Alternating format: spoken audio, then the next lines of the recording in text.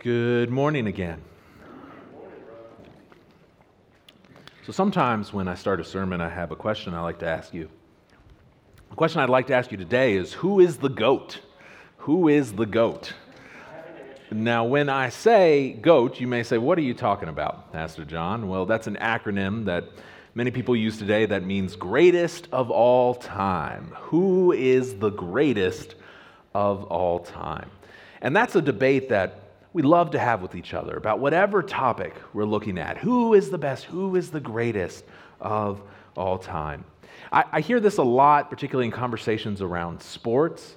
It shows up a lot in basketball conversations. Now, I was a kid in the 90s, and so that answer was easy. It was Michael Jordan because he won those 6 championships then. But then if you think about it more, maybe that argument doesn't hold up. Maybe you think, well, Bill Russell, he won 11 championships. Maybe that's more impressive there.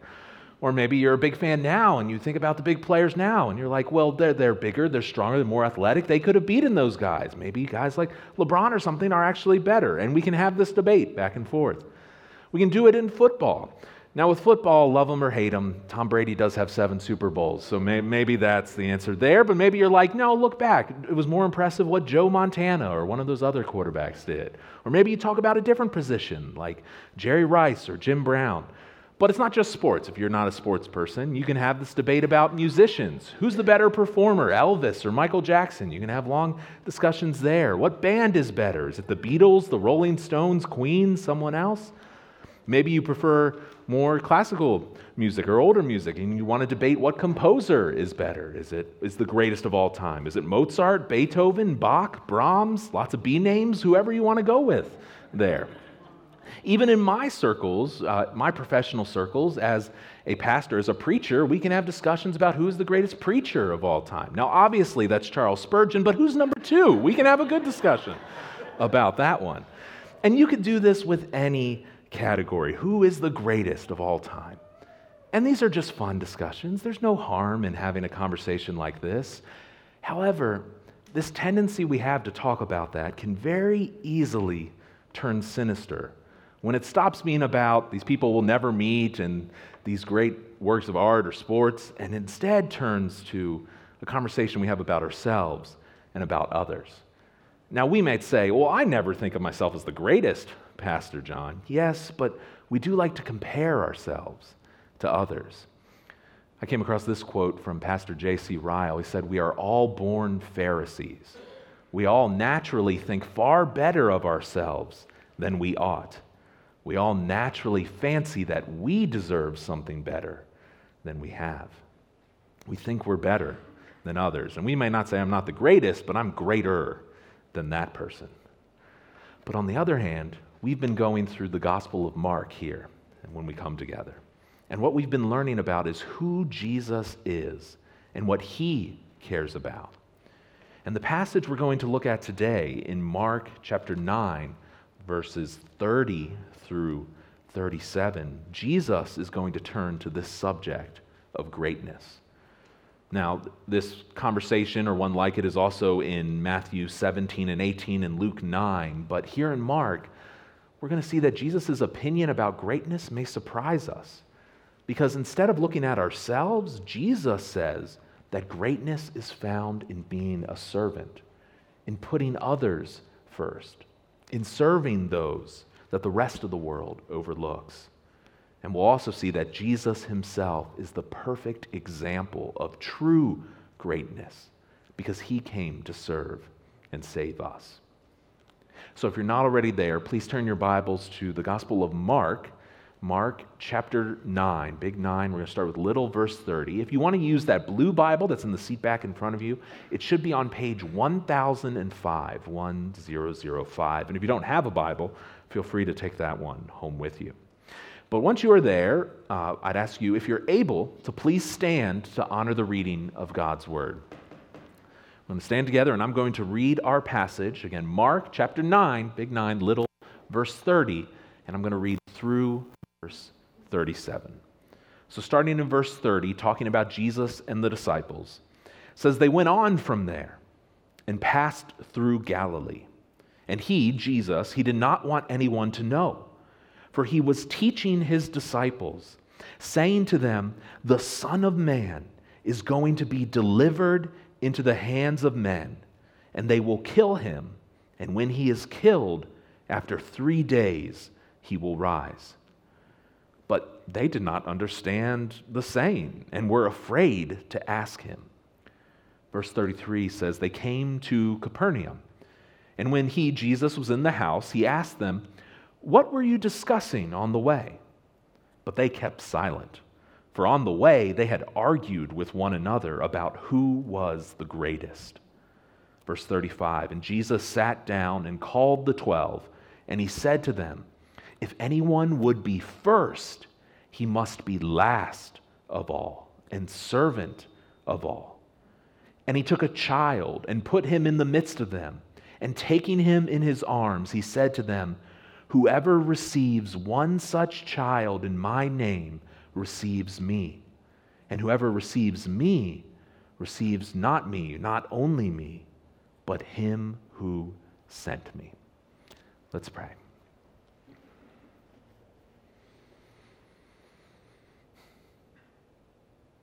Lord, in our minds and in the world around us, we have a lot of confusion about what greatness actually is. So I pray today, Lord, you would open our hearts and our minds to receive your truth, that greatness is found in serving, that greatness is found in putting others first, in serving those who are overlooked. God, lead us to see that the greatest example of that, the perfect example of true greatness, is your Son, Jesus Christ. To borrow words from John the Baptist in John 3:30, God, may he increase and may I decrease. May all of us decrease so that we can see Jesus clearly in this text and see clearly the difference that he can make in our lives as he shows us true greatness. It's in Jesus' name I pray. Amen. You may be seated. Now, the way Mark approaches this subject of greatness is first by talking about some confusion, some misunderstandings about what greatness is. And what is the confused understanding that most of the world has about greatness? Well, that's that greatness is about yourself, that it's about self-focus. A confused view of greatness is one that is based on self-focus. In our text, we see Jesus and his disciples. They're traveling through the region near the Sea of Galilee. Verse 30 tells us they went on from where they were. They passed through Galilee. And it says Jesus did not want anyone to know.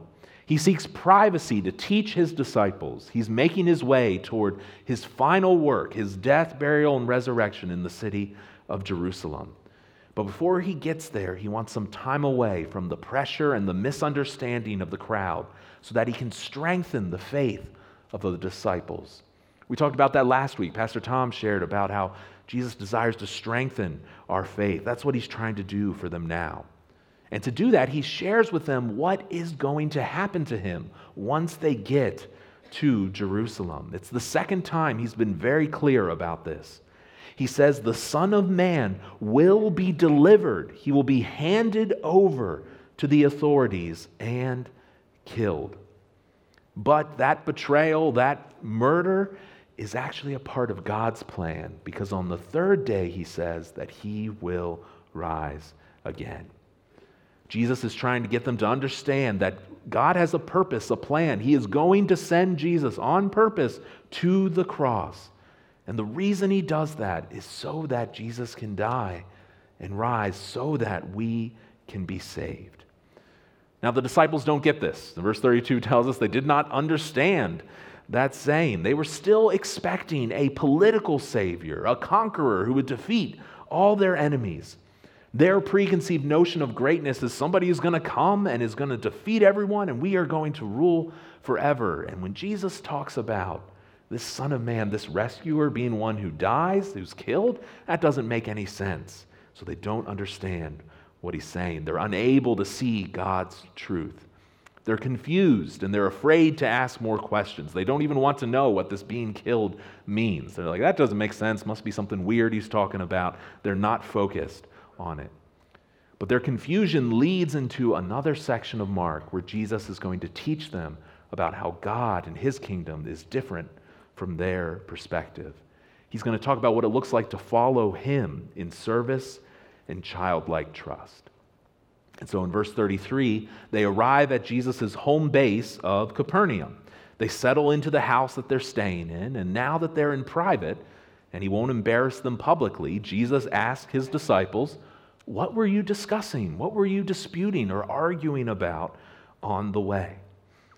Now, Jesus is God. It's not that he doesn't know what they were talking about, but he wants them to think about their actions. If you're a parent and you've had young children, or else you have younger siblings, or you've looked after a young child, and you've ever come into a room and the child has just made a mess of everything, what do? You say, "What did you do?"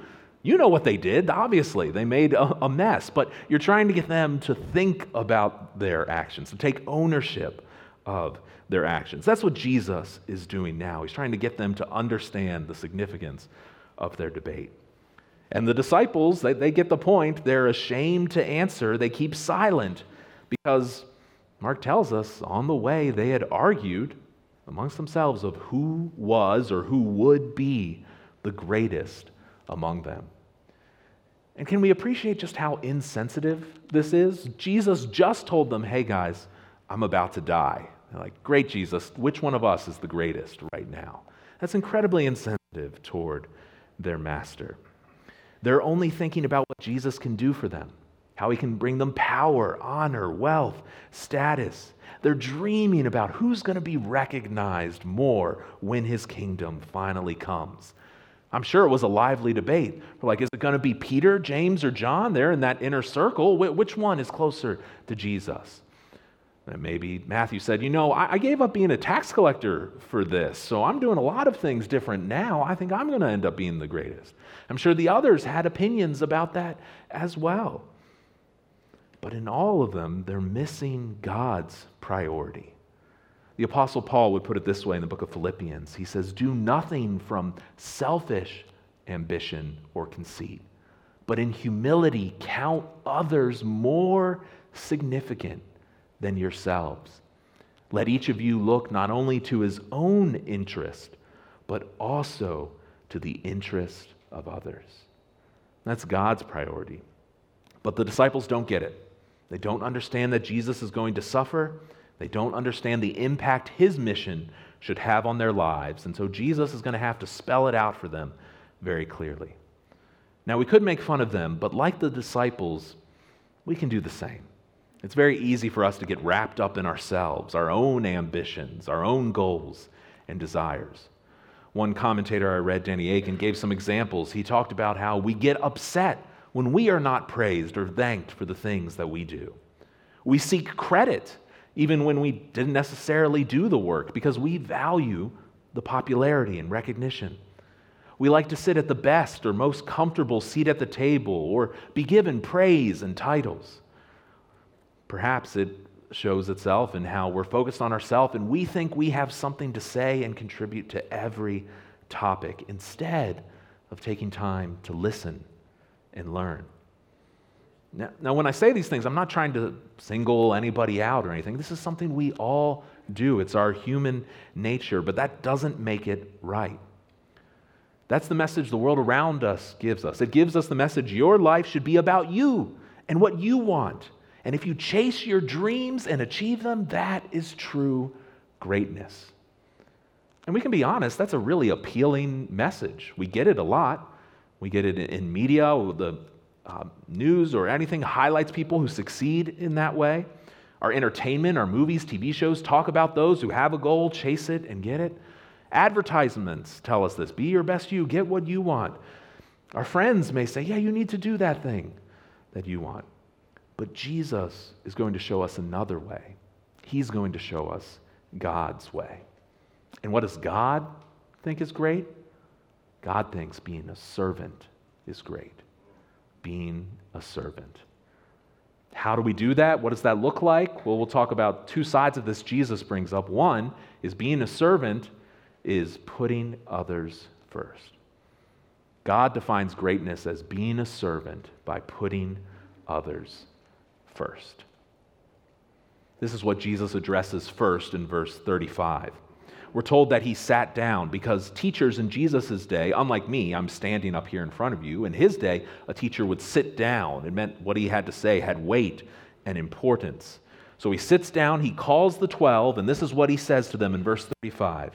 If anyone would, or if anyone desires to be first, he must be last of all. He must be last place, and a servant of all, a servant of everyone. Simply put, if you want to be first, you have to be last. The way up is the way down. This was incredibly countercultural, against what everyone was saying, not only today, but also back in Jesus' day.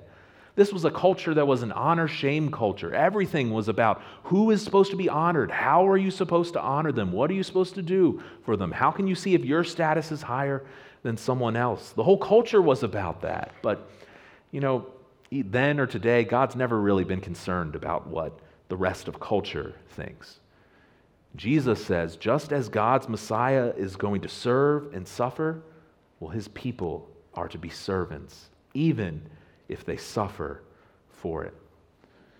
And even that word servant is a radical word. It's radical in our context. It's not a word we use very often. We don't like calling people servants. We use words employee, other things that we use. We don't like that word. It seems demeaning. Yeah, that's the point. It's supposed to be a demeaning word.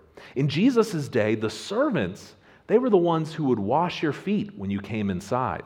You might say, okay, but remember, everyone wore sandals then.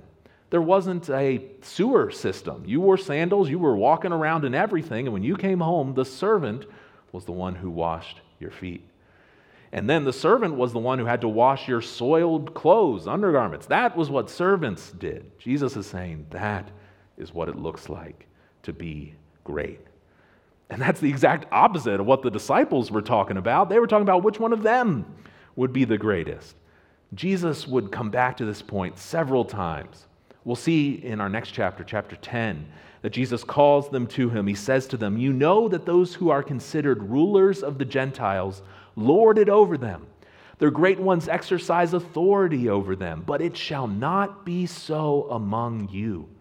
Whoever would be great among you must be your servant. Whoever would be first among you must be slave of all. This is a crucial point for us to grasp if we are going to follow Jesus. We've already seen it there twice in Mark. He talks about it in Matthew as well. He says, the greatest among you shall be your servant, because whoever exalts himself will be humbled, and whoever humbles himself will be exalted. Friends, this is Jesus' perspective on leadership. His perspective is not about promoting your ego or your agenda. It's about putting others first. It's an extremely important lesson if any of us are to be in or honor God in a position of leadership. We must be about serving others. If you are a leader and you're not about serving others, then you're not doing it in a God-honoring way. Why does God care so much about this? Well, because God's kingdom is not based on our idea of greatness. God's kingdom is based on humility, on faith, on love. A type of humility and love that serves not because we have to, but because we want to. And Jesus is, of course, the primary example of this type of service. Paul, in this long passage of Philippians, tells us how Jesus served us. Look what he says. He tells them to have this mind among yourselves, which is yours in Christ Jesus. What did Jesus do? Though he was in the form of God, he did not count equality with God a thing to be grasped, but he emptied himself. How did he do that? By taking the form of a servant, being born in the likeness of men. And being found in human form, what did he do? He humbled himself by becoming obedient to the point of death, even death on a cross. Jesus, the Son of God, made the decision to humble himself and serve because he knew that everlasting glory would only come after that. The next verse, Paul says this, "Therefore, because he served in that way, God has highly exalted him, bestowed upon him the name that is above every name, so that at the name of Jesus every knee should bow, whether in heaven and on earth, under the earth, every tongue will confess that Jesus Christ is Lord, to the glory of God the Father." Do you see the order, though, in this passage? His humbling, his service comes first, then that glory comes after. That's the challenge he gives us. If you truly want to be great, you have to start with serving others, putting others first. But what does that look like specifically? Well, he helps us to understand that. Being a servant looks like serving those who are overlooked. Serving those who are overlooked.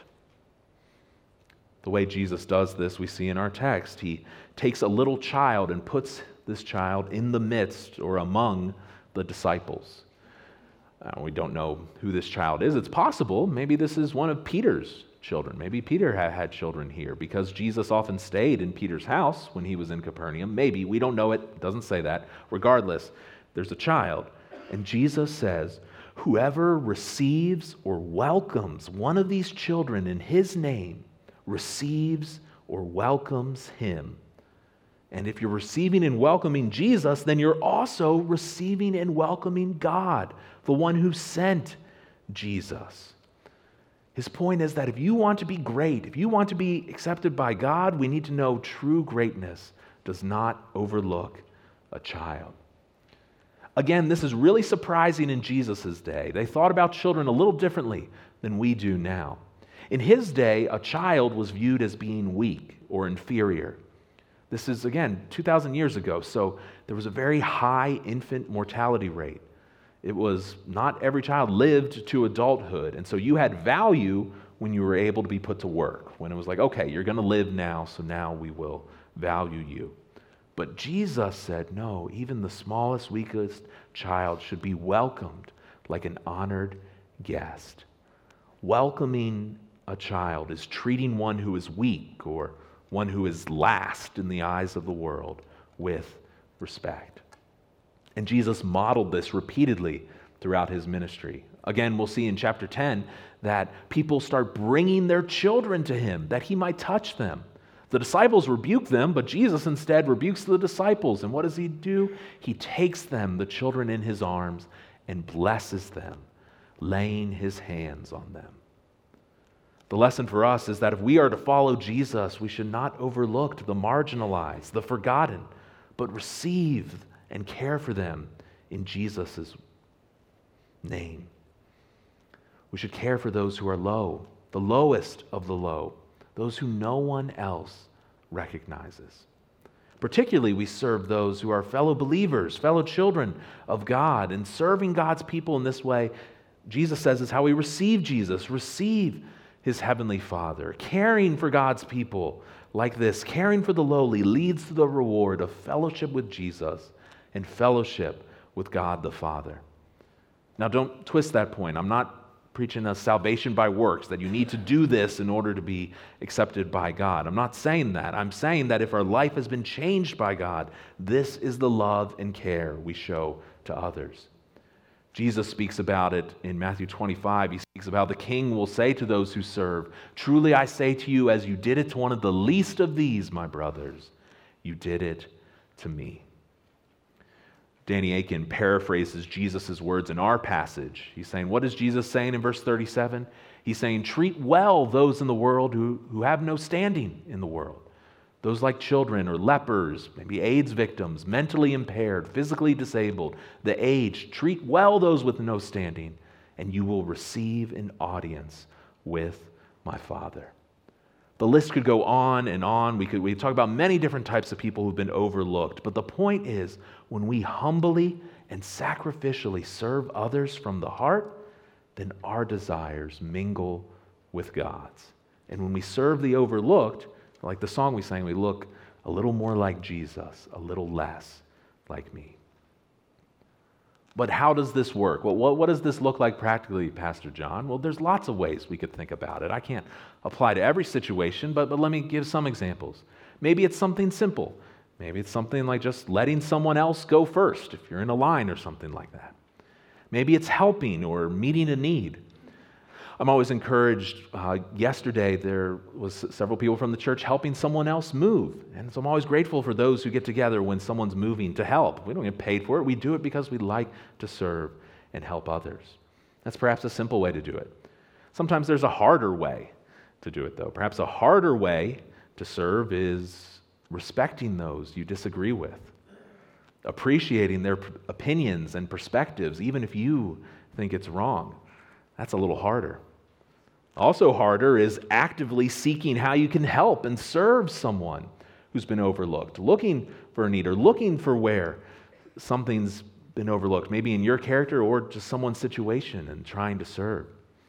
I'm repeating this story because I asked Dan if I could do it. Dan told me yesterday, Elder Dan, that he used to, when he was moving heavy things, that somehow it would just so happen that he would always be walking straight and whoever was carrying the other end would be walking backwards.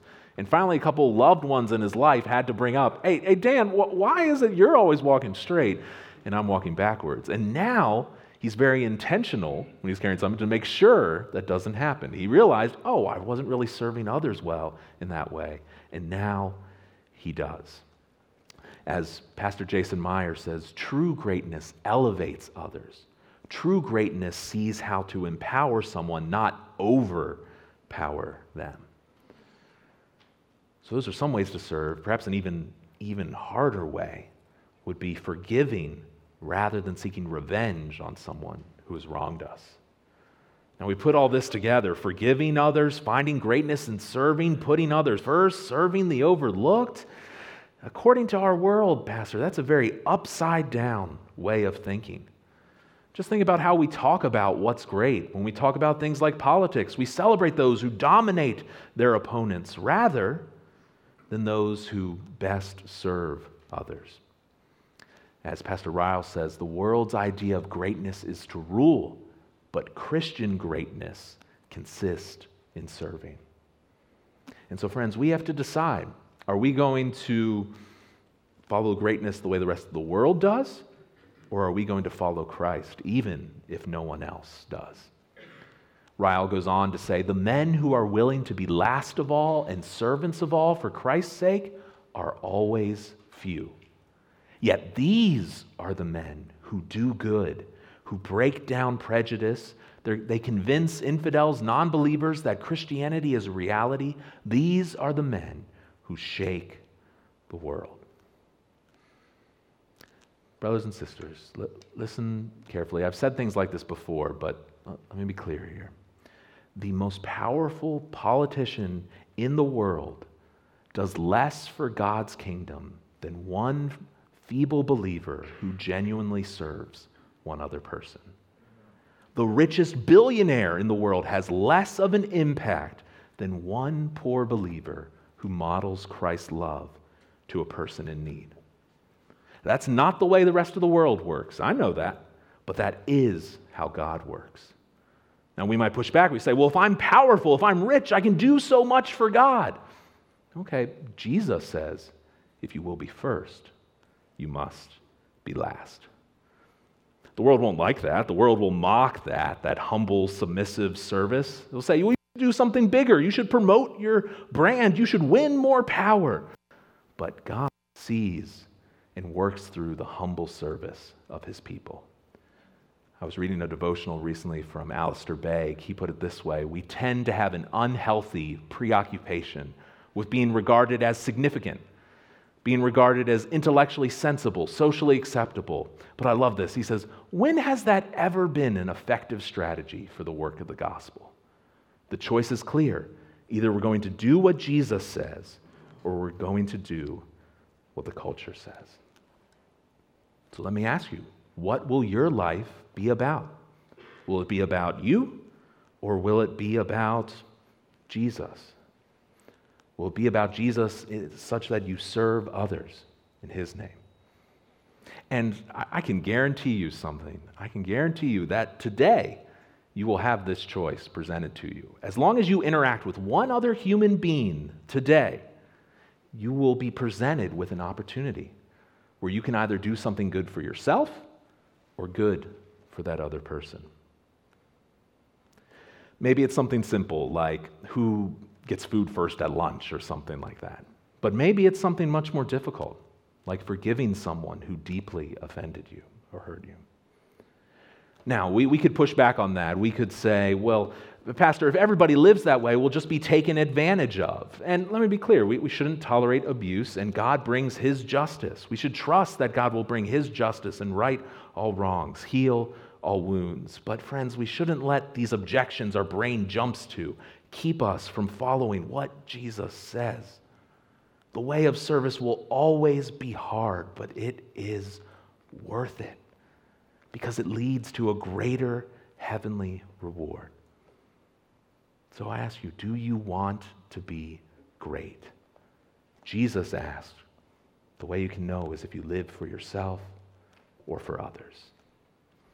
Now, I could stop there and we could call it a day, but it's important for us to remind ourselves what this series we're doing, what this book, not only the book of Mark, but the whole Bible is actually about, or who it's about. What's the big question there? Who is Jesus? And it's not really, at the end of the day, about us and what we do, but about Jesus and what He has done for us. And so with that in mind, the only faithful conclusion that a message like this could come to is that true greatness is found in Jesus Christ. In all the categories that actually matter in life, Jesus is the GOAT, the greatest of all time. And we can see this, a taste of this, if we just look back at one of the verses we already read, back at verse 31. Here, Jesus is trying to paint a picture for His disciples of true greatness. Look what He says. He's teaching them, saying, what is this great Son of Man rescuer going to do? He's going to be delivered into the hands of men. They will kill Him, and when He is killed, after 3 days, He will rise. When Jesus was on earth, He didn't focus on Himself and His own interest. He put others first by dying for sin. And then He rose to new life so that those who have been overlooked and oppressed by sin can find a new relationship with God, freedom, eternal life through Him. We'll read this very clearly later in Mark 10. It says that even the Son of Man came not to be served, but to serve and to give His life as a ransom for many. Jesus is God. If anyone deserved to be served on earth, it was Him, but that's not why He came. He came to serve us. And the way He did that was giving His life, dying to ransom by us out of slavery to sin, to pay the penalty of our sin. This is the main theme, many say, of Mark. It's definitely the main theme of Jesus' life. He died for us, and His death makes it possible for us to be received and welcomed by God. Pastor Meyer uses this language Jesus does of receiving and welcoming, and he says Jesus is more ready to receive you than you are ready to be received. Indeed, the Father's arms are open to you, the family of God is open to you, only because the Son stretched out His arms for you on the cross. Jesus purchased our seat at God's table, not because of what we did, but because of what He did. Maybe you're here and you haven't come to Him, you don't know Him, and you have no hope of actually being great because that greatness is only found in Him. And the way you come to Him is by seeing what He has done. He died for the wrong, the rebellion, the things that you did that pushed yourself away from God. He died for that so that you could be restored. He's provided a way. If you turn from sin, believe, trust in Him, then you can have eternal life. Believe and trust in this one, this suffering servant who is truly great. I'd encourage you, if you're confused about that, to talk to me afterwards, because I'd love to tell you more about the one who suffered for us. Yet, this greatness we see in Jesus, it not only saves us. If we know Him, it also shows us how we can serve others the way God desires. If we want to put others first, if we want to serve the overlooked, we can only do that through Jesus Christ. Again, Pastor Begg says, only the grace of God can get your focus off of yourself, can set you free from yourself. Only gazing at Jesus, the one who left the glories of heaven to die for you on a cross, can change your heart. Only looking at Jesus can change you so that you seek to serve, not to be served, that you care less about your prestige than you do about the good of others. I know I said some perhaps challenging things about service. I don't want you to leave here thinking, oh, golly, well, I have a lot to do this week. That's the wrong message to leave with, because you cannot change on your own. You cannot will yourself to be a better servant of others. Jesus must change your entire outlook first. But if our focus is on Jesus, if it's on knowing Him, if it's on modeling Him, loving Him, well, then the rest of our world falls into order. My favorite professor in seminary is a pastor named Tony Merida, and he wrote that where the world strives to go from the pit to the palace, the Son of God did the reverse. We want to go from the bottom to the top. Jesus was as high as He could be, and instead He came down to the bottom. And if we embrace that message, what happens then? That gospel, that good news, frees us from our addiction to ourselves. It frees us so we don't make our life about climbing the ladder. We make our life about serving others the way Jesus served us. It's our sin that keeps us self-focused. It's only focusing on Christ that can set us free. This is a reminder we need all the time. It's a reminder I need all the time. If you've been around this church for a while, you may have noticed that a verse I quote a lot, particularly during my opening prayer, is John 3:30. This is John the Baptist speaking about Jesus, and he says, He must increase, but I must decrease. The picture of someone with a shirt, Jesus is greater than me. John the Baptist said, Jesus, must increase, I must decrease. I don't quote that verse all the time just because I like it. I quote it because I need it. I need that reminder. I come up here and stand, and there's a room of people looking at me. I need to remind myself of this every time I'm here. I feel each of us needs to remind ourselves of this every day. It's a motivation, a challenge to make our lives more about Jesus and less about us. Brothers and sisters, I think Christ is very clear in this passage. He calls us to be a servant. He calls us to decrease so that He may increase forever and ever. So let me ask you, if you don't know Jesus, then will you come to know Him? If you do, will your life be focused on Him? Will you focus on Him right now as we're about to worship through song? Will you focus on His greatness as we remember what He has done when we celebrate the Lord's Supper in just a few moments? Will your life be a life of service, a life of a servant, because our Lord Jesus Christ is worthy?